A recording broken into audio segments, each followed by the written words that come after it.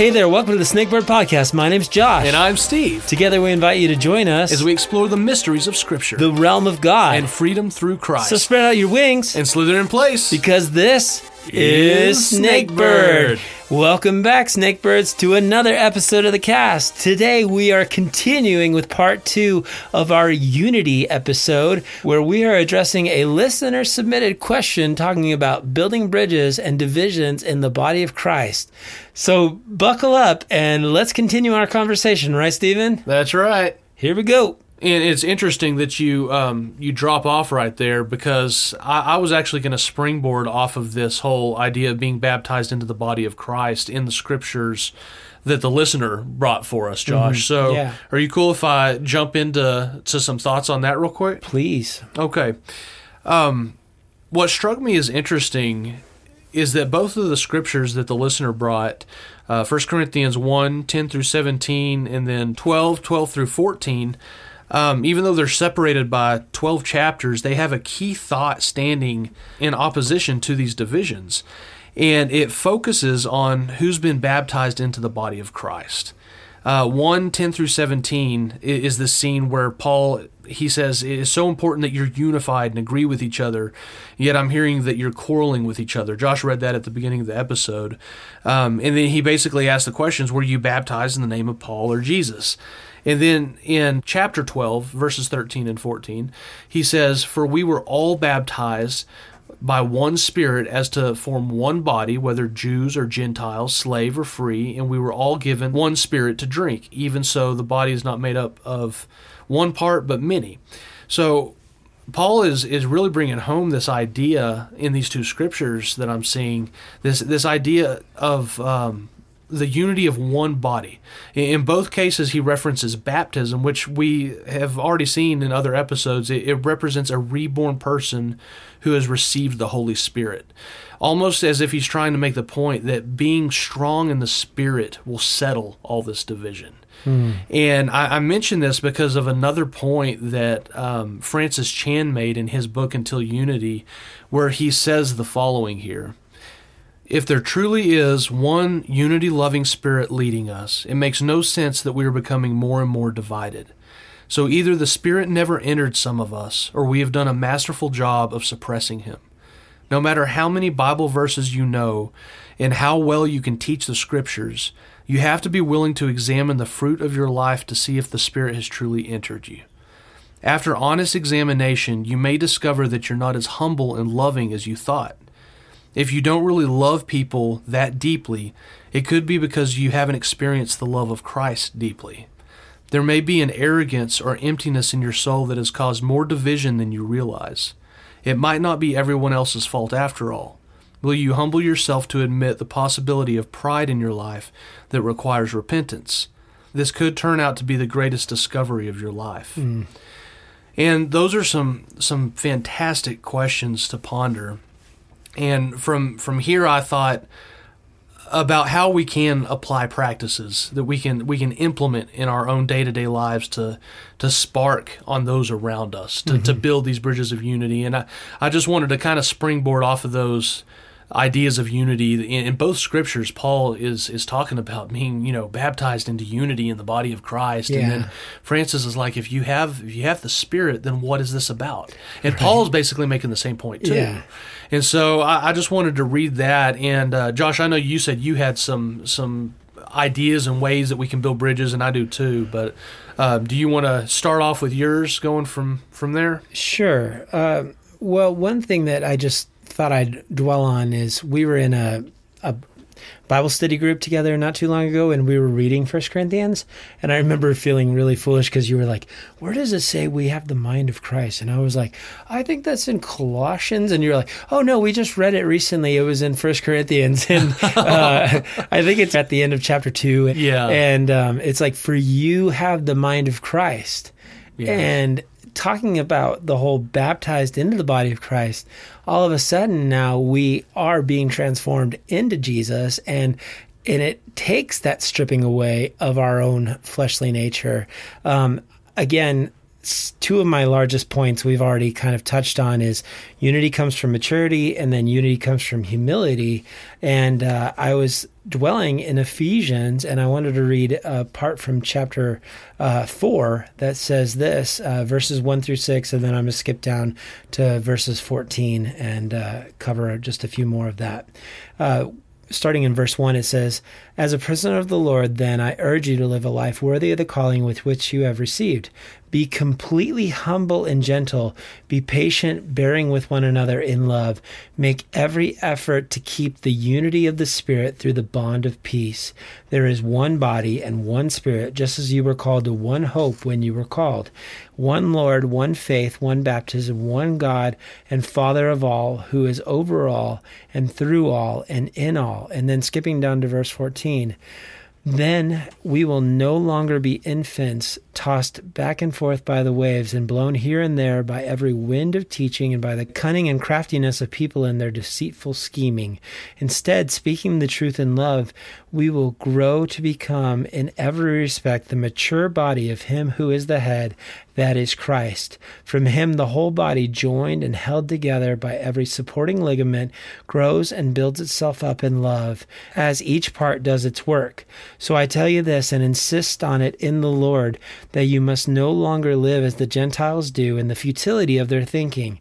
They are darkened in their understanding and separated from the life of God because of the ignorance that is in them due to the hardening of their own hearts. Having lost all sensitivity, they have given themselves over to sensuality so as to indulge in every kind of impurity, and they are full of greed." That's like the anthem, isn't it? Yes. Yeah. And I started to wonder if the divisions that we face in our lives is because we go back to living like the Gentiles do, of, measuring everything and comparing everything and saying, well, we do it this way, so it's better, and allowing the flesh to really dictate what the Spirit would allow to break down. I wrote this, and maybe it's not true, but we should have more things that unite us in these foundations of Christianity than divide us. Yeah. I thought this was fascinating. I found this quote. It said, Martin Luther said on one occasion, "I pray that you leave my name alone. Do not call yourselves Lutherans, but Christians." John Wesley said, the founder of Methodism, "I wish the name Methodist may never be mentioned again, but lost in eternal oblivion." C.H. Spurgeon, who was a Baptist, said, "I say of the Baptist name, let it perish, and let Christ's own name last forever. I look forward with pleasure to the day when there will not be a Baptist living." Wow. Yeah. Yeah. And yet, here we go. It speaks to the mission. Yeah. It's not the mission of their brand. Yeah. It was the mission of Christ. Yeah. And yet, if you're in Lubbock, you're driving around and you're like, Second Baptist, Yeah.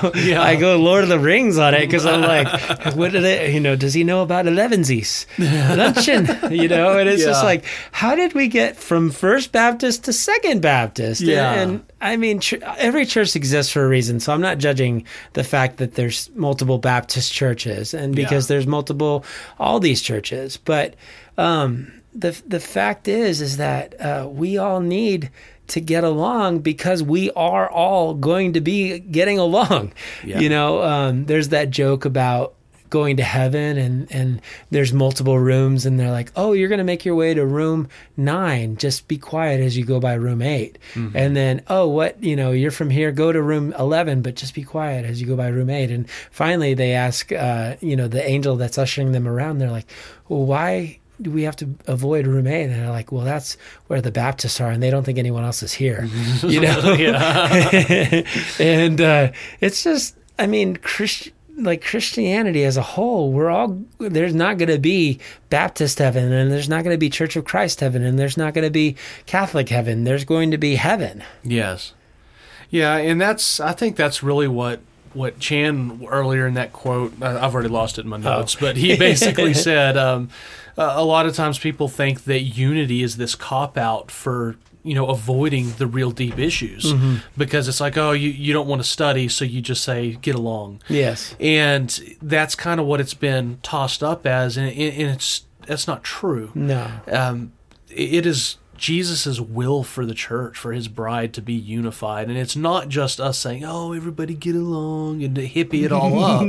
That's not what it's about. Because I get that there are some things that we read in Scripture, and some people are dealing with certain situations in real time with things in the Bible that it discusses and gives us instruction on. And people are going to look at certain things differently. And it will actually divide families. I understand. I've seen this in my own family. So I understand the reality of you can't just give a Band-Aid and say, get along. Because sometimes it doesn't work that way. Paul and Barnabas had a situation, where they had to separate. Yes. Sometimes there's issues where it's best if you say, I love you, but we need some time apart. Yes. And so I get that. Josh and I both get that. But at the same time, the importance of unity, it's not just saying, it's not just the cop-out. No. So it's such a balance to consider in all of this. I agree, yeah. It really is. Yeah. But, I couldn't agree more. Sorry, I didn't mean to hijack Josh. No, not at all. I mean, I keep kind of doing the rambling thing, but as I looked at the second part of the question, what are some of the ways that we can build bridges or we can start conversations? And I would say as much as we can to try to be versed in what the other person thinks, and not in terms of like the cliche things about them, like, oh, Catholics, I know their answer for this, so I'm going to have my rebuttal ready. Yes, yeah. Or I think I know everything about your religion or your sect of Christianity that I need to know, and have this assumption as you go into it. Like, be humble, Yeah. I love Craig Rochelle. He talks about leadership, and he's like, a good leader asks more questions than he says statements. And maybe when it's talking about building bridges with somebody, is ask things about them, ask who they are, and don't just immediately shut down when they say something that you may not agree with. Yeah. Because there is that part of it's like, well, that's not my cup of tea, but it may not be unbiblical, and it may not be, something that in the long run should be like, no, heretic, know? Yeah. Yeah. So, I mean, if you're asking me, that's just some of the ways that I would try to approach this, because I've had to use some of those in the way that I communicate. When I was a youth pastor, we went to a lot of meetings with other pastors and other like youth leaders trying to kind of collectively come together and do events. And man, Did y'all have some clashes? It was like, you had those guys that swung from chandeliers in their worship, and then you had the guys that were like so stoic, and yet trying to get them all on the same page was hilarious, because you're like, well, we want to have, third day in concert, and they're like, on the third day, Jesus rose, and you're like, and then the other guys are like, no, we need harder, and it's just like, I mean, we're bringing in Pillar. Yeah, exactly. So, I mean, just trying to find that common ground. It's not easy, but it is, I think, the righteous thing to do. And I think it's a noble pursuit. Yes. Yeah. And, being silent or being someone who is more observant is going to definitely have, I think, a more open door than somebody who's boisterous and like, this is what I believe, and if you don't, there's the door, Yeah, even a fool is thought wise. Yeah, Kept silent. Yeah, so. No, I am trekking with you on that. Mm-hmm. That makes perfect sense. So, Josh, are you cool if we jump into some of these ideas on bridge building? Yes. I kind of start at a ground zero here, and springboarding off of Chan's idea, which is to make sure the Spirit really is something you've received. If you find that you're lacking in some of these key characteristics that the Bible tells us we're supposed to have, then ask yourself, is there a sin or sins that I've not surrendered over that are hindering God's power in my life? Is there anything that I know is a wall that God has made known to me already that needs to be dealt with? The Bible tells us that God is not only faithful to forgive those things, but that he'll take that weak part of you and raise it up for his glory when you go all in. Hebrews 12 tells us, let us throw off everything that hinders the sin that so easily entangles, and let us run with perseverance the race marked out for us. And if we do that, then God will direct our next steps with peace and purpose, and it will result in bridge building with other believers. And maybe you're not the one in the wrong where there is a divide out there at all. Sometimes this might look like maintaining a humble and peaceful demeanor with some other believers who are out of line in their conduct. If we can heap burning coals on unbelievers' heads by doing good as a response to their evil, like Proverbs 25:22 tells us, how much more will the Spirit eventually nudge a believer to come to peace with you when you have that same behavior towards them? So that's one way of building bridges that I thought of. Examine your own life. Is there a sin that I haven't repented of? Is there a wall from that's hindering me from being unified? And then take it a step further and just be filled with the Holy Spirit, and God will take it from there. It's kind of a ground zero step. Yeah. That's awesome that you said that, because I didn't even go that far. I'm like, well, everybody's on the same page, but I think that is important, because if we're not all baptized in the same Spirit and walking in that Spirit, then there is not going to be any unity, and there will be no bridge built today. Yeah, exactly. Tear down that wall. Yeah, I like it. Yeah, so that was my first one, kind of a ground zero stepping stone. Yeah.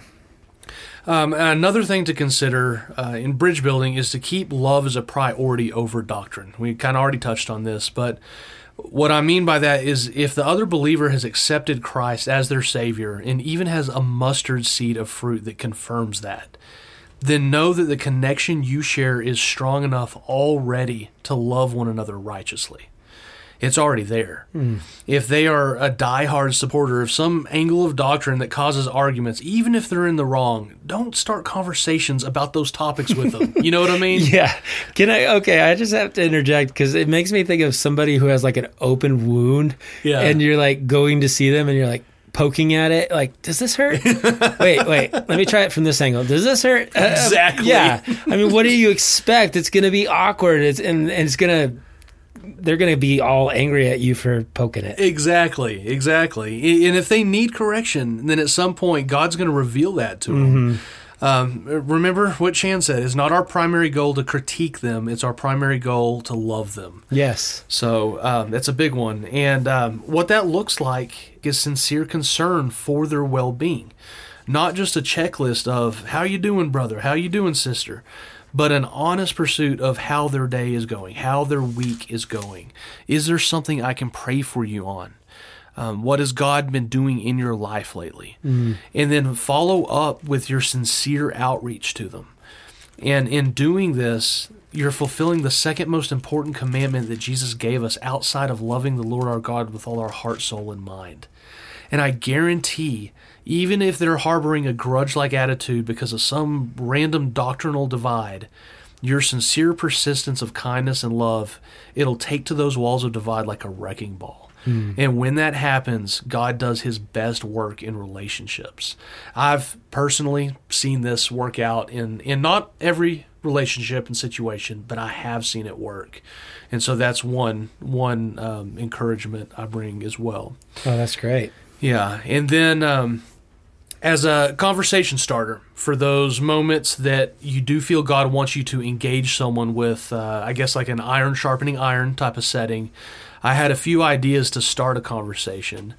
And I feel like I have to be careful on my examples because I don't want to condemn or promote some of these doctrines without the proper time to dedicate in each realm. But here's some vague examples of how you might approach someone who, from what you can tell, is being hindered because of bad doctrine or misunderstood scriptures. Say that you have someone who early on in their life, they prayed a prayer to receive Jesus. The preacher worked them into an emotional frenzy. They walked down the aisle, prayed that prayer. Preacher told them from that point forward they're saved by the blood of the Lamb. The score's settled. They never have to worry about hell again. And let's say they take those words to the bank. and they've had no meaningful discipleship from that day until 10 years later when you're encountering this, you see very little, if any, evidence that they are a growing believer from that point to this point. And maybe one day you hear them say, man, I can't stand those legalistic Christians with all the rules. They give us a bad name. And you're sitting there, you're the person who takes your faith seriously. Maybe you're the tightwad that is being referenced in the comment they just made. At this point, you can do one of two things. You can think to yourself, how dare this fake Christian look down on me? They come to work every Monday still hungover from the night before, bragging about the guy or girl they brought home. How dare they? Or you could find an opportunity to tactfully share a time in your life when God made it known to you that there's a next step to take in growth. And be careful that you don't come across as condescending or patronizing with this next step. But for someone like this who has been under the doctrine of cheap grace, there could be an opportunity you could find to show them loving scriptures. And I say loving scriptures, like Hebrews 10:26 through 29, 1 John 3:6 through 10, 2 Corinthians 4:4, Hebrews 6:4 through 6. These are all scriptures, and if you've read these before, you're going to know these are hard-hitting scriptures. They are hard-hitting. They're scriptures designed to redirect an unfruitful Christian or a drifting Christian. It's meant to, when you read it, it strikes a chord within you if you're a believer and you're like, oh my God, I've got to turn around. And if you can't find a way to introduce them to the correcting truth of God's Word without sounding condescending, then come alongside them to help them grow. That's a bridge builder between two polar opposite theologies. It might be cheap grace, and they might look at you like a total stiffwad, whatever. But if you can introduce them to God's Word, it will not return void. And I would just really encourage you to find a way to do this with someone that you might not agree with, or you see it's damaging to their walk in a way that's not condescending. Introduce them to God's Word, the scriptures that God placed in the Bible that are designed to redirect. And remember, we could flip that coin for someone who's dangerously legalistic to the point of condemning their brothers and sisters because of unfollowed rules. Maybe it's unfollowed sacraments from the Catholic faith, or a very heavily regulated checklist from the Protestants, so they would call them. But in these situations, a person who understands the gospel of grace can come alongside them in a sincere way to reveal scriptures that show the beauty of resting in grace in verses like Philippians 3:9, Romans 11:16, Isaiah 29:13, Hebrews 10:6, John 13:34 through 35. All of those verses are God-breathed in order to show Jesus' finished work on the cross so that we don't have to try to earn our way to heaven.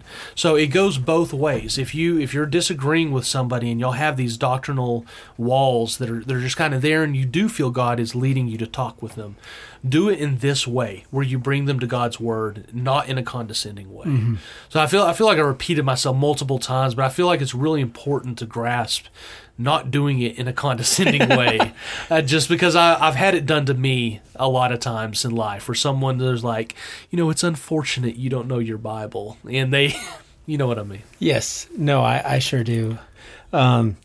Is that the way you want to say it, Stephen?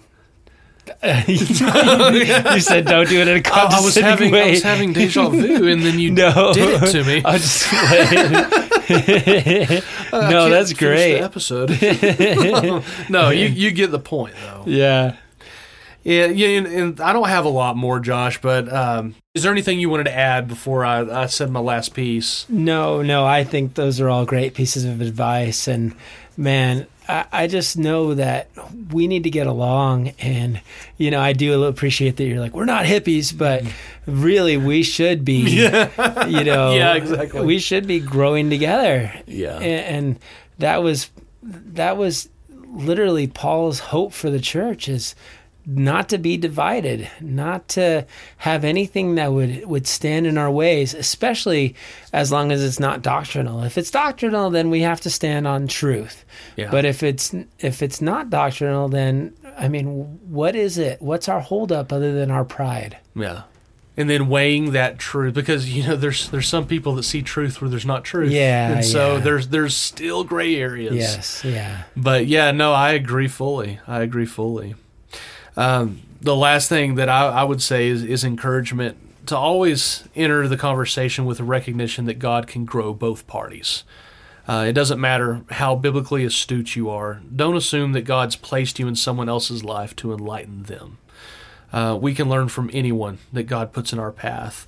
With love at the forefront and an open mind, we can have civil and productive conversations with other believers on just about any doctrinal divide that exists, I really believe. Mm-hmm. You might not always walk away seeing eye to eye, but let's face it, when we're graduated from this whole mess, what are any of those non-essential divides going to matter anyway? Yes. In the here and now, be driven by love that's going to last forever, not the things that are going to get burned up. And are there things that are worth discussing? Things that separate denominations? Yes, there are.